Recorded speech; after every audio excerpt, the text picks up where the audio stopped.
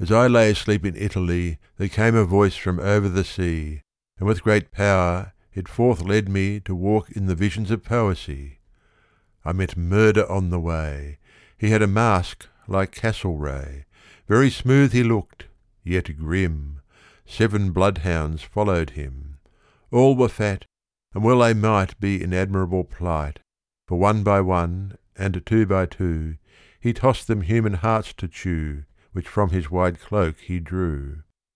Next came Fraud, and he had on, like Eldon, an ermined gown.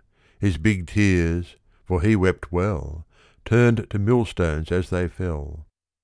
And the little children, who round his feet played to and fro, thinking every tear a gem, had their brains knocked out by them. Clothed with the Bible as with light, and the shadows of the night, like Sidmouth, next, Hypocrisy on a crocodile rode by.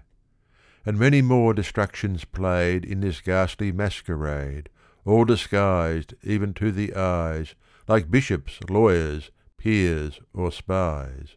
Last came Anarchy. He rode on a white horse splashed with blood. He was pale even to the lips, like death in the apocalypse.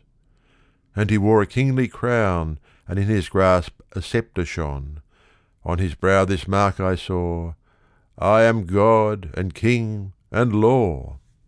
With a pace stately and fast, over English land he passed, trampling to a mire of blood the adoring multitude.